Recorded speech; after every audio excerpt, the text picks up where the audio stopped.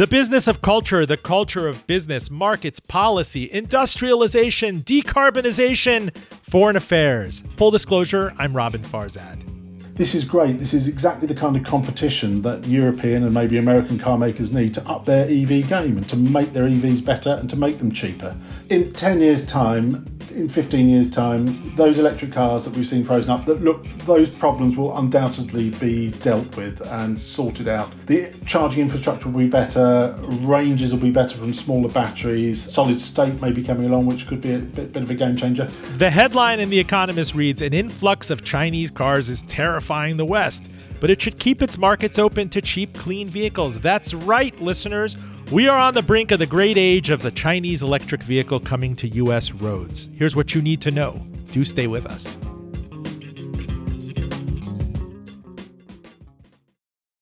This episode is made possible by the support of Salomon & Ludwin, a boutique wealth management firm dedicated to helping families make smart financial decisions. You worked hard and sacrificed to create and build wealth. They treat advice given to you with the respect your journey deserves. For over 30 years, Salomon & Ludwin has earned a reputation of trust and confidence, recognized by Barron's as a Hall of Fame advisor. More at salomonludwin.com. Full Disclosure podcast to NPR, Spotify, and of course, Apple Podcasts. The link is fulldradio.com. You can follow on Twitter, Facebook, and LinkedIn at handle FullDRadio. And a shout out to our listeners on WVTF Radio IQ, Virginia's NPR news station. You can DM me to carry Full Disclosure on your air. Joining me from London is Simon Wright, industry editor covering cars and new mobility, aerospace, shipping, manufacturing, and the like for The Economist. The article, the series, the package really caught my attention. Are the Chinese coming for the U.S. auto market? Indeed, BYD, a company you've likely have never heard of, is already the largest EV manufacturer in the world. The headline there, Simon, is "An influx of Chinese cars is terrifying the West." Is that true? Look, the influx is small at the moment, but it should terrify the West because it's going to be large, and it's going to be large very, very quickly. One of the things I note in the piece is the way the Chinese car industry operates is at what somebody from Volkswagen called Chinese speed. They do everything just much more quickly than the sort of rest of the car industry, which has been operating at a sedate pace for the last 100 years or so. I see the metaphor, and I understand you discussing it with some of your colleagues, as smartphones on wheels. These are really newfangled, high lithium-ion, sodium battery things with many bells and whistles that don't resemble the internal combustion form factor so much. Well, that is really interesting. Look, almost everything about the car industry is changing at the same time, which is why the sort of legacy car industry, the established industry, has so much to worry about. Electrification is one thing. Electrification is just a way of changing the powertrain of cars. You know, much of the rest of the car is the same, except for the fact that the other thing that's really changing, and perhaps almost more importantly than the EV revolution, is the fact that cars are, in the future, brands and cars are going to be differentiated and defined by the experience of driving. And that experience of driving itself is something that will be controlled by software. So it's the fact that we have the software is going to define how cars are in the future is almost as momentous as the EV revolution. We could go on to mention other things about how the way cars are sort of bought and sold and all kinds of different things. The whole industry is in an enormous upheaval at the moment. Simon, I was getting pretty whimsical this year for the year 1989 because, and this is related, I promise I'm coming back to it, is the Nikkei 225 index in Japan is within a stone's throw of its fateful 1989 high. I mean, this is shortly after the Japanese bought Rockefeller Center in Manhattan. I mean, this is a few years after that infamous movie Gung Ho. You might remember with Michael Keaton, the Japanese were coming for our auto industry. I mean, you had Sony, Panasonic, all these Japanese products everywhere, taking over the world, the Walkman, the Discman. And it's striking to go back and think about 35 years. Not only did that not come to pass, but that was an epic asset bubble. You had a loss several decades. And I'm struck by, if we just take the example of consumer electronics, of which China is clearly king, it's spent 50 years dominating, the provisioning of these electronics and these parts.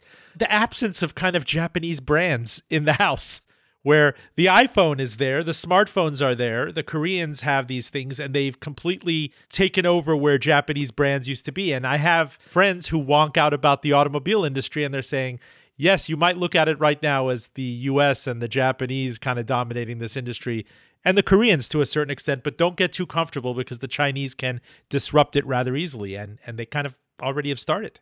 Well, I think you're absolutely right to draw those comparisons. If you think about the Japanese and then in turn the Koreans, they started from a very low base and now have a significant portion of the global car market. And in the US, both those firms are both established there as well as Kia. What's interesting though is it took them an awfully long time to do that. It took them decades.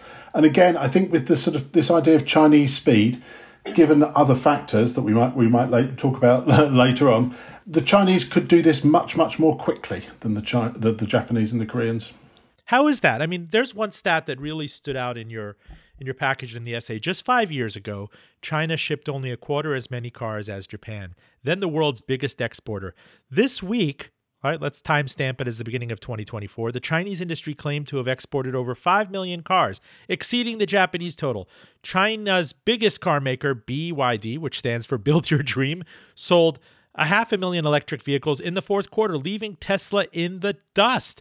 By 2030, China could double its share of the global market to a third, ending the dominance of the West's national champions, especially in Europe. I imagining you're thinking of the likes of Volkswagen and Daimler, Benz, and the like. I mean, that 2030 is not too far away. Well, that's exactly right. And the reasons are that the Chinese cars are both pretty good and pretty cheap. And though the reason that is because, although this has happened at China's speed, the roots of this were laid down a long while ago by the Chinese government, who took a bit of a gamble that electrification was the way to go. The Chinese always had this idea of being a global power in car making. Countries like to have a big car industry. It's sort of part of national pride. It's part of sort of national virility to have a car industry. Steel is the same as a national airline. And in order to have a car industry, it took the gamble to go down the route of electrification. It realised that China couldn't compete with the sort of intricacies of the internal combustion engine. The companies that had 100 years or so experience of doing that were way too far ahead. By creating a market for EVs in their own country, and also by creating a supply chain, not least for batteries, which are the most important bit of the most expensive and important bit of an electric car, it has created this internal domestic market, a huge domestic market, and that domestic market, it can now think about exporting those both cheap and good electric cars. I mean, there was a time when electric Chinese cars were terrible. The history of how the industry grew is instructive. To get into China, the Western car makers had to form joint ventures with domestic car makers.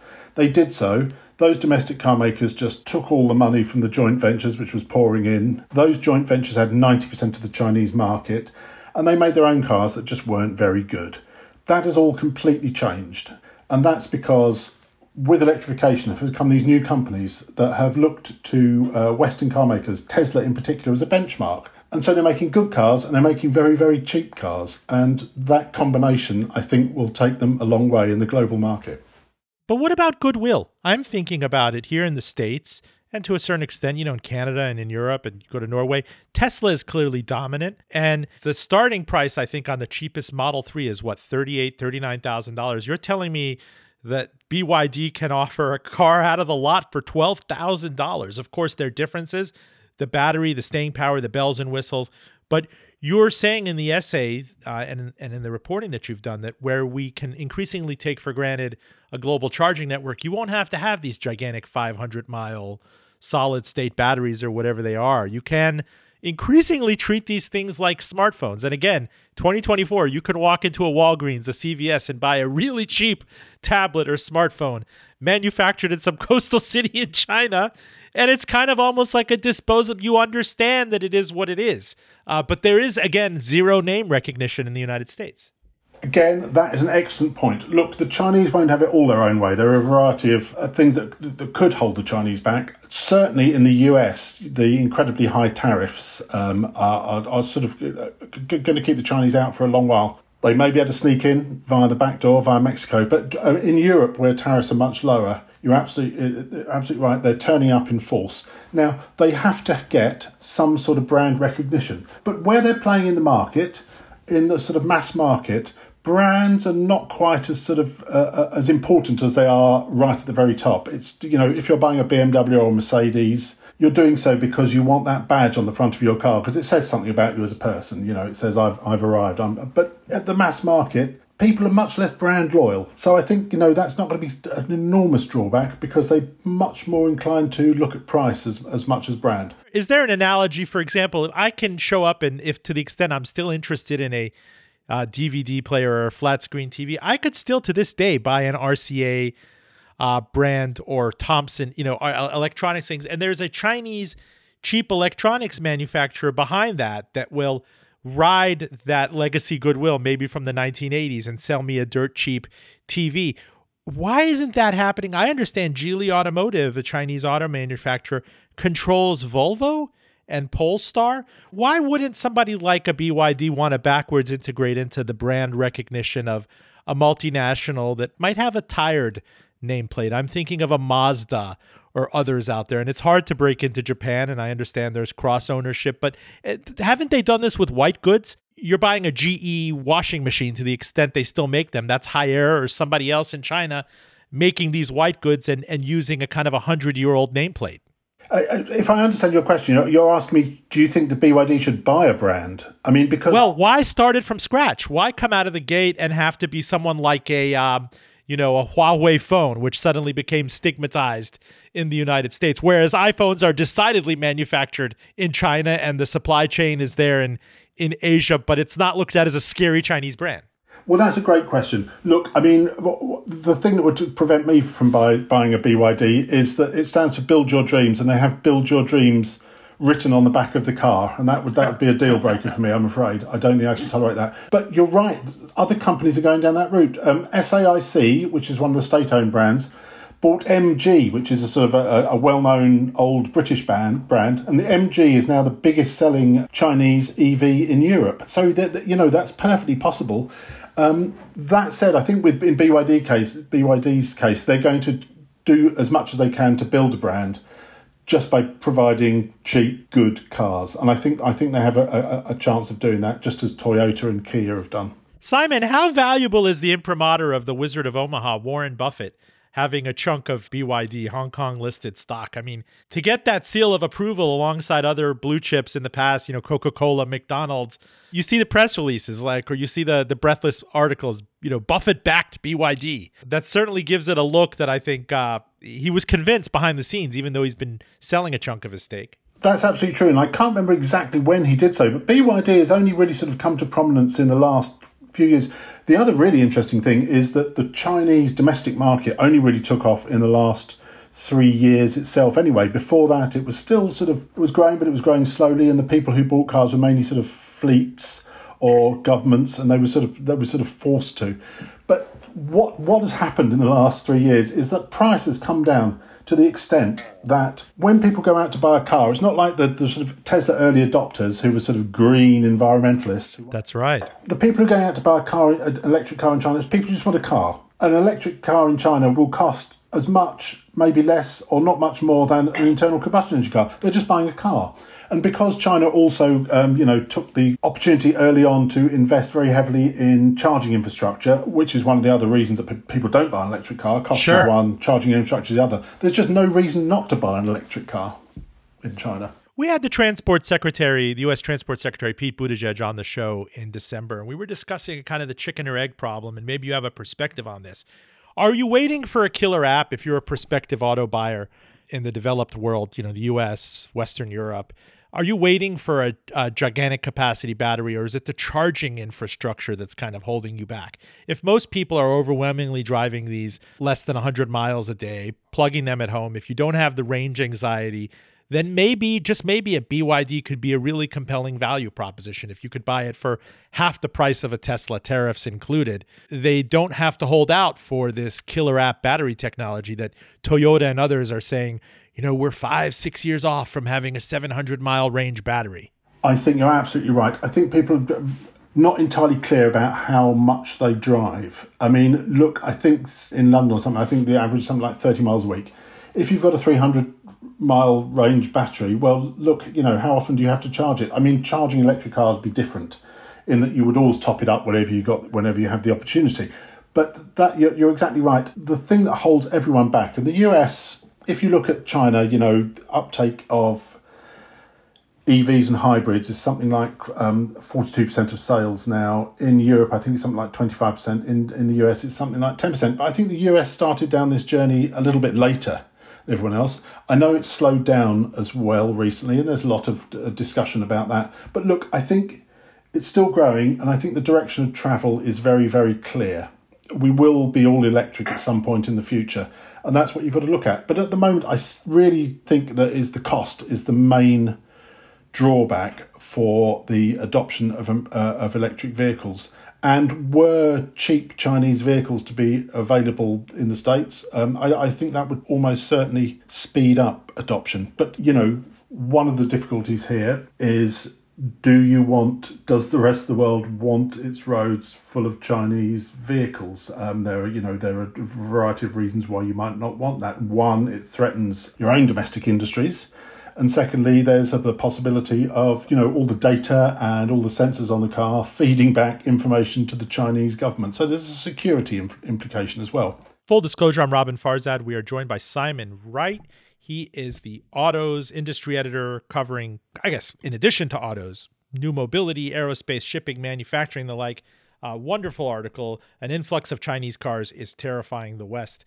How much of that is justified, what you were discussing right now, the panopticon state? I mean, clearly Huawei has felt it. TikTok has felt it here in the United States. I think it's owned by ByteDance, that you have, imagine the kinds of information that could be sent back on a gigantic smartphone on wheels and omnipresent and sending back technology and all sorts of chips in it. Really a computer on wheels, even if it costs $12,000 to $15,000 or $20,000 after tariffs, that the United States, combined with protectionism and the Detroit labor stance of this administration, at least, would be loath to grease the skids to that. Look, I genuinely don't know the answer to that. It's unclear to me. What I would say is, if that's China's only way of gathering information from the West is to send out cars with sensors, I'm not sure that's the ideal way of doing it. But I suppose every little bit helps. I think what you need to think about here is it's really more about sort of deindustrialization, and I think that's the real threat, because it's genuinely a threat to Europe's car makers, who will almost certainly lose market share to the Chinese, maybe in due course to America's car makers. Indeed, in Europe, the European Commission has launched an investigation into the subsidies that the Chinese car makers have received from the government over the years, to see if they're unfair, and with a view to raising tariffs. The Inflation Reduction Act pretty much keeps the Chinese bay for the time being. But there are a couple of things to consider here. In Europe, what you need to think about is, do any of European car makers really want tariffs to increase? That's very unclear to me. Right, there are several reasons why European car makers might not want increased tariffs. Perhaps the most important is that they still have very big businesses in China, even though they're under threat there from the Chinese domestic firms and their market share has been falling. The Chinese will absolutely retaliate in some way. Secondly, they export cars from China to the rest of the world. They build cars in China, and those would be subject to tariffs if they came into the European Union. And thirdly, in a way, this would encourage the thing that will really help the Chinese to expand much more quickly, and that's localization of manufacturing. If there's big tariffs, the Chinese are much more likely to build factories in the West to supply from within. I mean, just before Christmas, BYD announced its first European factory, which is going to build in Hungary, which will start producing cars in a few years' time. And it's clear that other Chinese car makers will do exactly the same. In America, as I say, the terms of the Inflation Reduction Act pretty much, high tariffs and those terms which hand out subsidies only to cars that with enough locally made content, you would think would keep the Chinese out. But on the other hand, their share of the Mexican market has gone from a handful a very few years ago to 20% now. Wait, the Chinese have a 20% share of Mexico? In the Mexican car market, yes, they do. And they overwhelmingly source and build locally? No, they don't, but they will do. And when they do that, those vehicles will probably be NAFTA compliant and will probably be able to be exported to the US. So, and just to explain for our listeners, this is why you have so many Japanese and European companies building in the Rust Belt. The Korean companies, the ones that are there, it used to be taboo. You don't buy American, buy Japanese. That's been mooted over 30 years because so many of these vehicles are built in Ohio and South Carolina. I visited the Subaru factory in Indiana. It employs thousands of Indianans, right? You bet. Look, the Chinese are already there. Geely, which own Volvo, has a factory in Charleston, in South Carolina, I think it is. And they also intend at some point to start building their Polestar, which is their EV-only range of cars. Also there. So look, the Chinese are already there to an extent, and so but there is a backdoor via Mexico. So the idea that you're going to keep these cars at bay forever, I think, is the wrong one. It was the same with the Japanese and the Koreans. The idea was, perhaps we can stop these cars, but why would you want to do that? Well, look, I mean, if you're a domestic car maker, you might want to do that. Another argument might be, this is great. This is exactly the kind of competition that European and maybe American car makers need to up their EV game and to make their EVs better and to make them cheaper. But Simon, you also discussed in this a bit of like a Walmart-like peace dividend. It would be such a joy if you could buy a competent, passable electric vehicle for $15,000 and not have to pay $38,000. That is money that you could spend on other things. I mean, it's the Walmart effect. We know if Walmart, if it were a country, would be the fifth largest trading partner of China. And that, even though that is a lot of manufacturing jobs have left the United States, they've gone to Mexico, they've gone to Vietnam and other places, textiles in Bangladesh, you do get that dividend, that discount dividend. It has freed up your money for other things that otherwise would have been hogged by the price of a car. You could discuss the flat screen TV or a laptop as well. Well, that's absolutely right. I mean, the car is, the second biggest purchase people make other than their house. So, it's a lot of money. In any industry, no industry should be frightened of competition. It's what keeps everyone honest. I mean, so I think that's one of the reasons we should be welcoming this rather than being fearful. Hold that thought. Full disclosure, please do stay with us. Full Disclosure Podcast to NPR, Spotify, all fine podcatchers, including and especially Apple and Spotify. The link, you can find them all there, is fulldradio.com. Again, fulldradio.com. We have our special live show with NPR's Steve Inskeep on January 31st at the University of Richmond School of Business. It is sold out, but follow us on the socials for waitlist information. You can follow me on all social media at handle Full D Radio, and DM me if you too would like to carry this show on your air. If you're just joining us, my guest is Simon Wright. He is industry editor with The Economist. He's joining us from London. He covers cars and new mobility, aerospace. I love this package that you had a big hand in on the Chinese are coming. An influx of Chinese cars is terrifying the West. And I have to ask you, it's the same meaning of life question I have when we discuss, you could have emerging market investors on. We've had a correspondent from CNN who used to be the head of the Beijing bureau, who was there during the Tiananmen crackdown. Where does the Chinese command and control public sector end and the private sector begin? So it's one thing to say that maybe BYD becomes a national champion in China, the way Volkswagen is the national champion in Germany. But how do we know that they have real access to a market cost of capital, that the subsidies, it isn't just Beijing putting its huge thumb on the scale to force the inevitability of them being the dominant EV player across the planet? Do you see what I'm saying? Well, look, we don't know that. And we do know that in the past that the Chinese government has absolutely tilted that scale with cheap capital, cheap equity, that sort of thing. But look, those are the sort of things that can't go on forever. If you look at the Chinese car companies now, the other thing is to say that, I mean, BYD makes a profit. Some of the old state-owned enterprises make a profit, but most of the new car makers don't. But these new car makers probably will. They're the ones that you should be really sort of looking at, as well as BYD, you should be looking at the XPengs of this world, the Neos and the Li Auto. They're all rather like Elon Musk and Tesla. They were all founded by tech billionaires, and they put tech first. And that's the other thing that we started discussing at the beginning of this, is that the tech inside the car is so much more important these days, and it is particularly important in China. What you've got to remember is that the typical new car buyer in the West is in his 50s. I think something like 55 in Europe. They're old. In China, they're 20 years younger, if not more. And those young Chinese, they demand they live their lives on their phones, and they demand a seamless digital experience in their car. And that's what you're getting with these Chinese cars. A little bit, Tesla does it as well. But the legacy car makers are a long way behind. They just don't. Software is so important, and transforming your company from a company that was sort of been obsessed with the internal combustion engine for 100 years and tinkering with that and making that as good as possible to one that becomes a software company is an incredibly hard transformation. I mean, to say nothing of the supply chain. You cover these things. The bailout of the auto industry during the financial crisis here, there were dozens and dozens of companies that made wing nuts and washers and everything across the Rust Belt. And it's not like GM had a hard time going through quick rinse bankruptcy, because you can't just snap your fingers overnight and say, okay, we are an EV platform.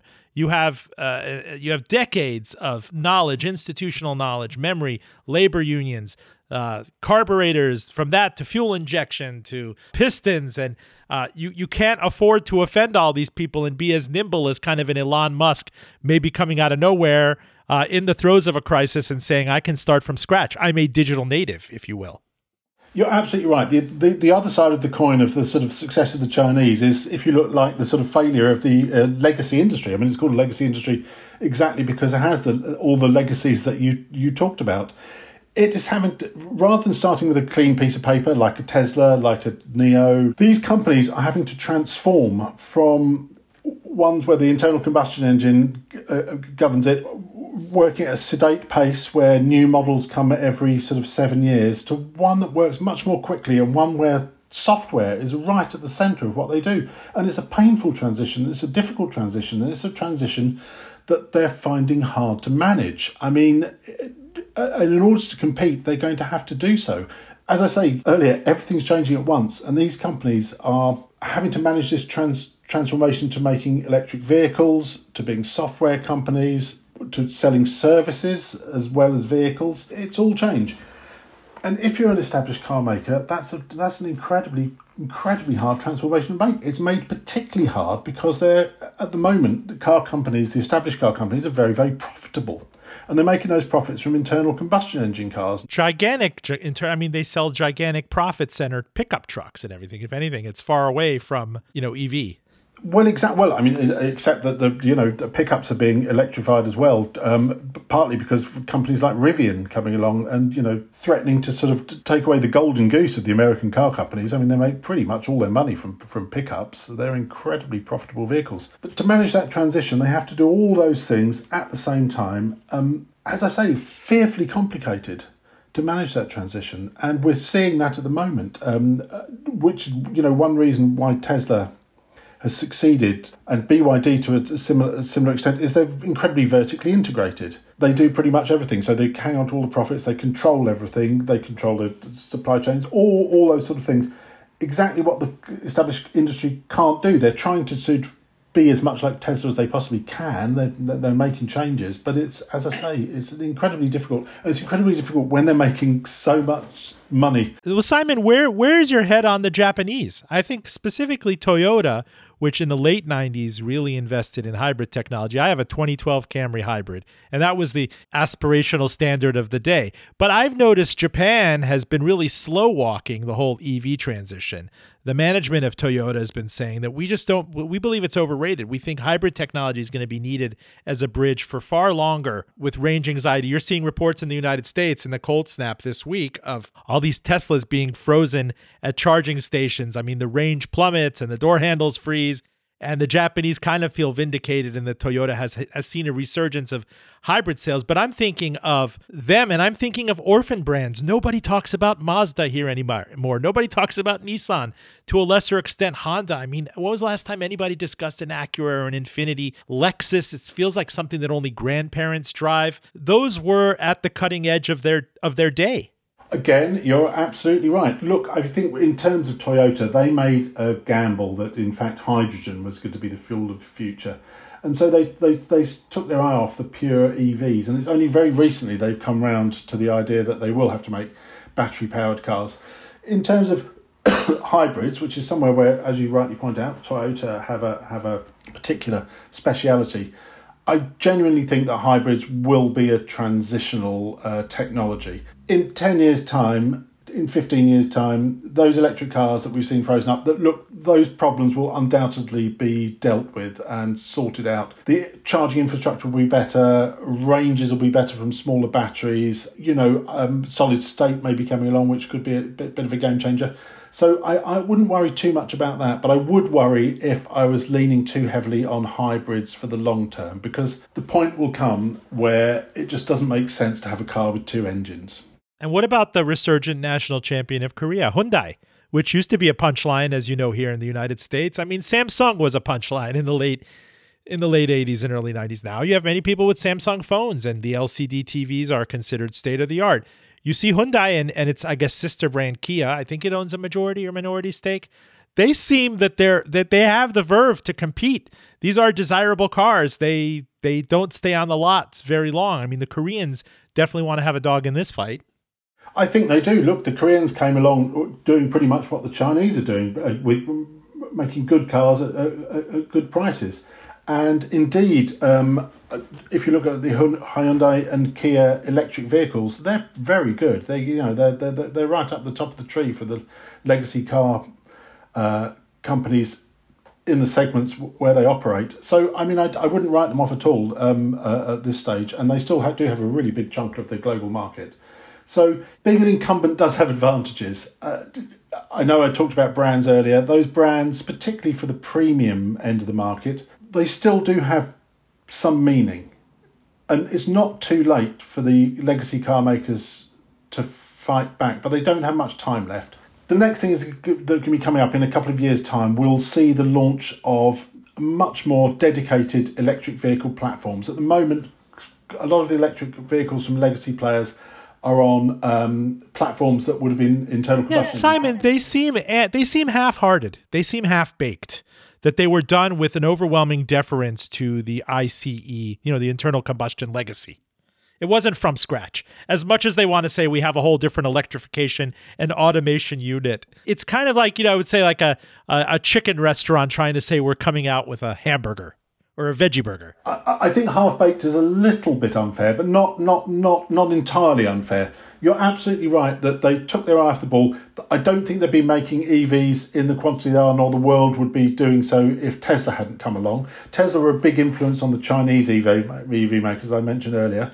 And you're absolutely right that it's sort of governments, it's subsidies and it's bans that have been pushing the EV. But I think now the car companies have accepted that that's the future and they're going to have to make that transition.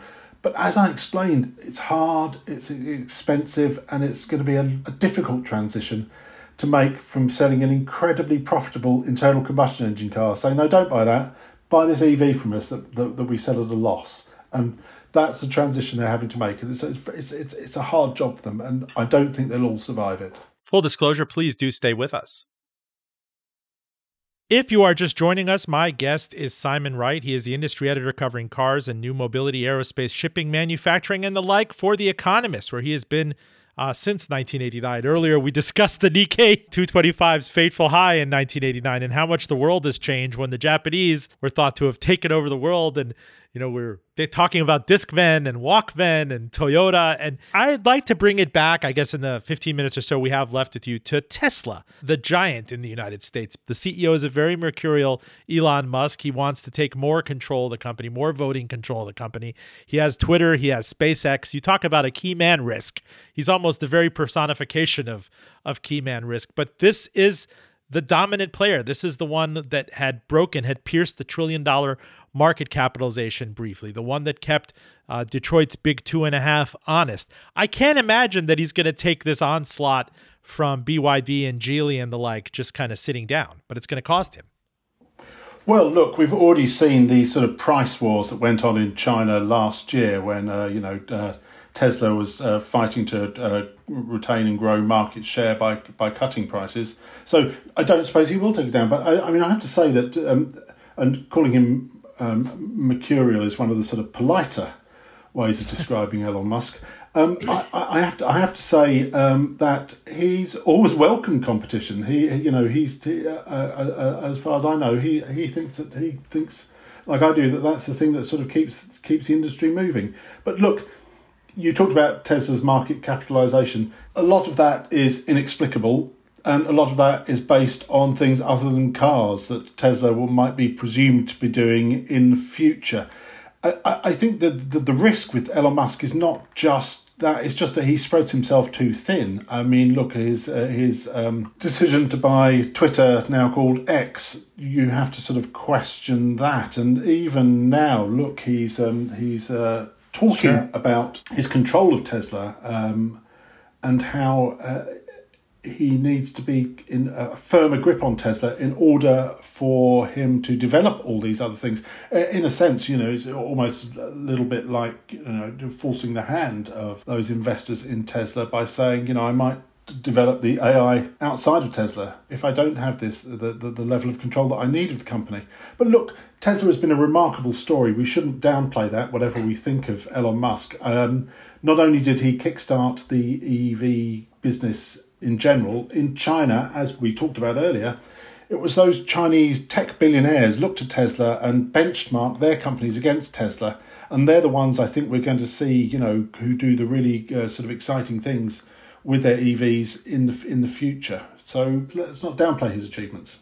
So Tesla and the Chinese automakers, are they frenemies right now? I mean, that's a market clearly Tesla wants to be in. The sourcing, the engineering, some of the shared technology. It's not a zero-sum thing. You can't just say I'm avoiding China altogether. I do want to have an aspirational. I mean, there are millionaires there who might want to buy a Model X, Model S. I need the technology. I need the manufacturing know-how. You bet. Look, Tesla sells very well in China. You're absolutely right. Tesla, the Giga Shanghai, I think it might be their biggest factory in the world. They want to expand it. There is a rumour that the Chinese government aren't keen on that because they're thinking that Tesla is actually something of a threat to their car makers at the time. But let's see where that goes. But you're absolutely right that Tesla relies on the Chinese supply chain in China for its vehicles. Chinese batteries. So it's you're absolutely right that China's a key part of what Tesla's doing.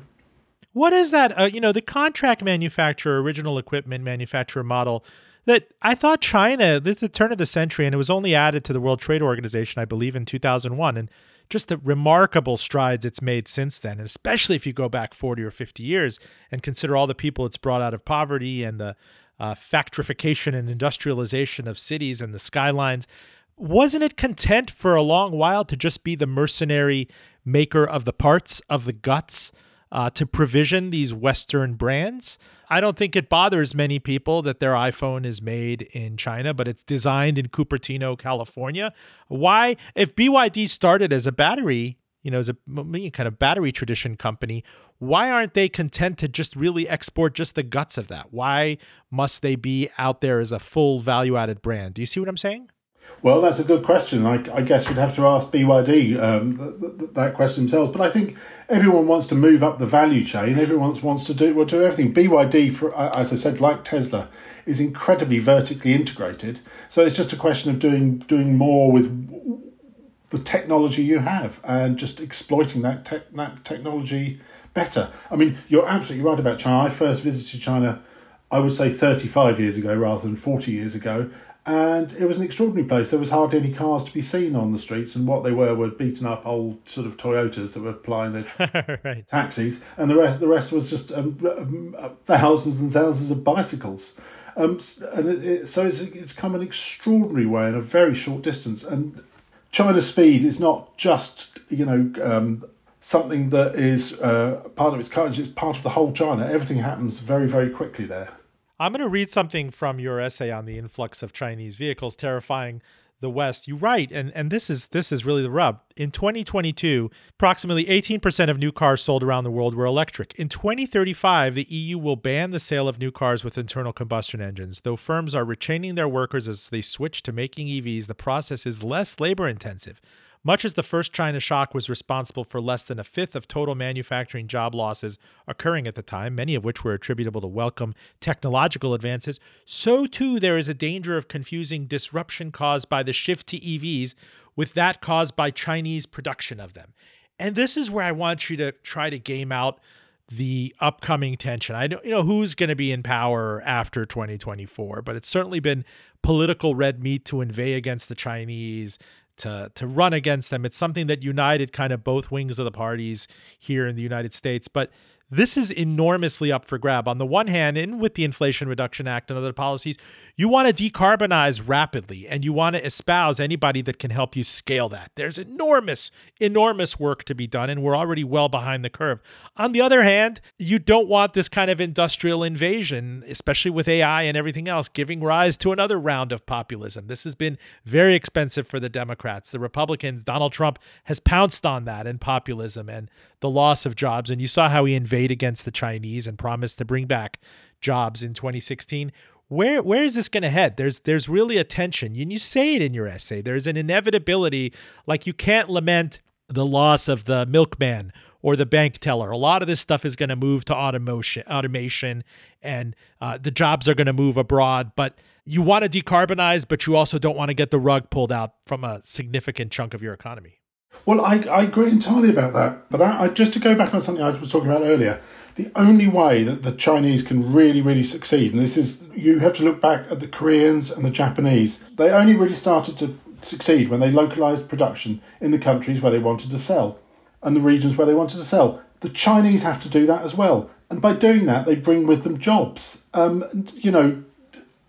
think everyone's delighted now, even in the US or anywhere, if the Japanese were to open another car plant, because it would mean exactly that. And I think we'll see the same thing with the Chinese sometime in the future. There'll be actually the rollout of electric vehicles will bring jobs. You see more of a Sussant of kind of, I don't know, there's something red meat protectionist, almost borderline xenophobic. I'd encourage you to go back and look at the Ron Howard movie Gung Ho in 1986.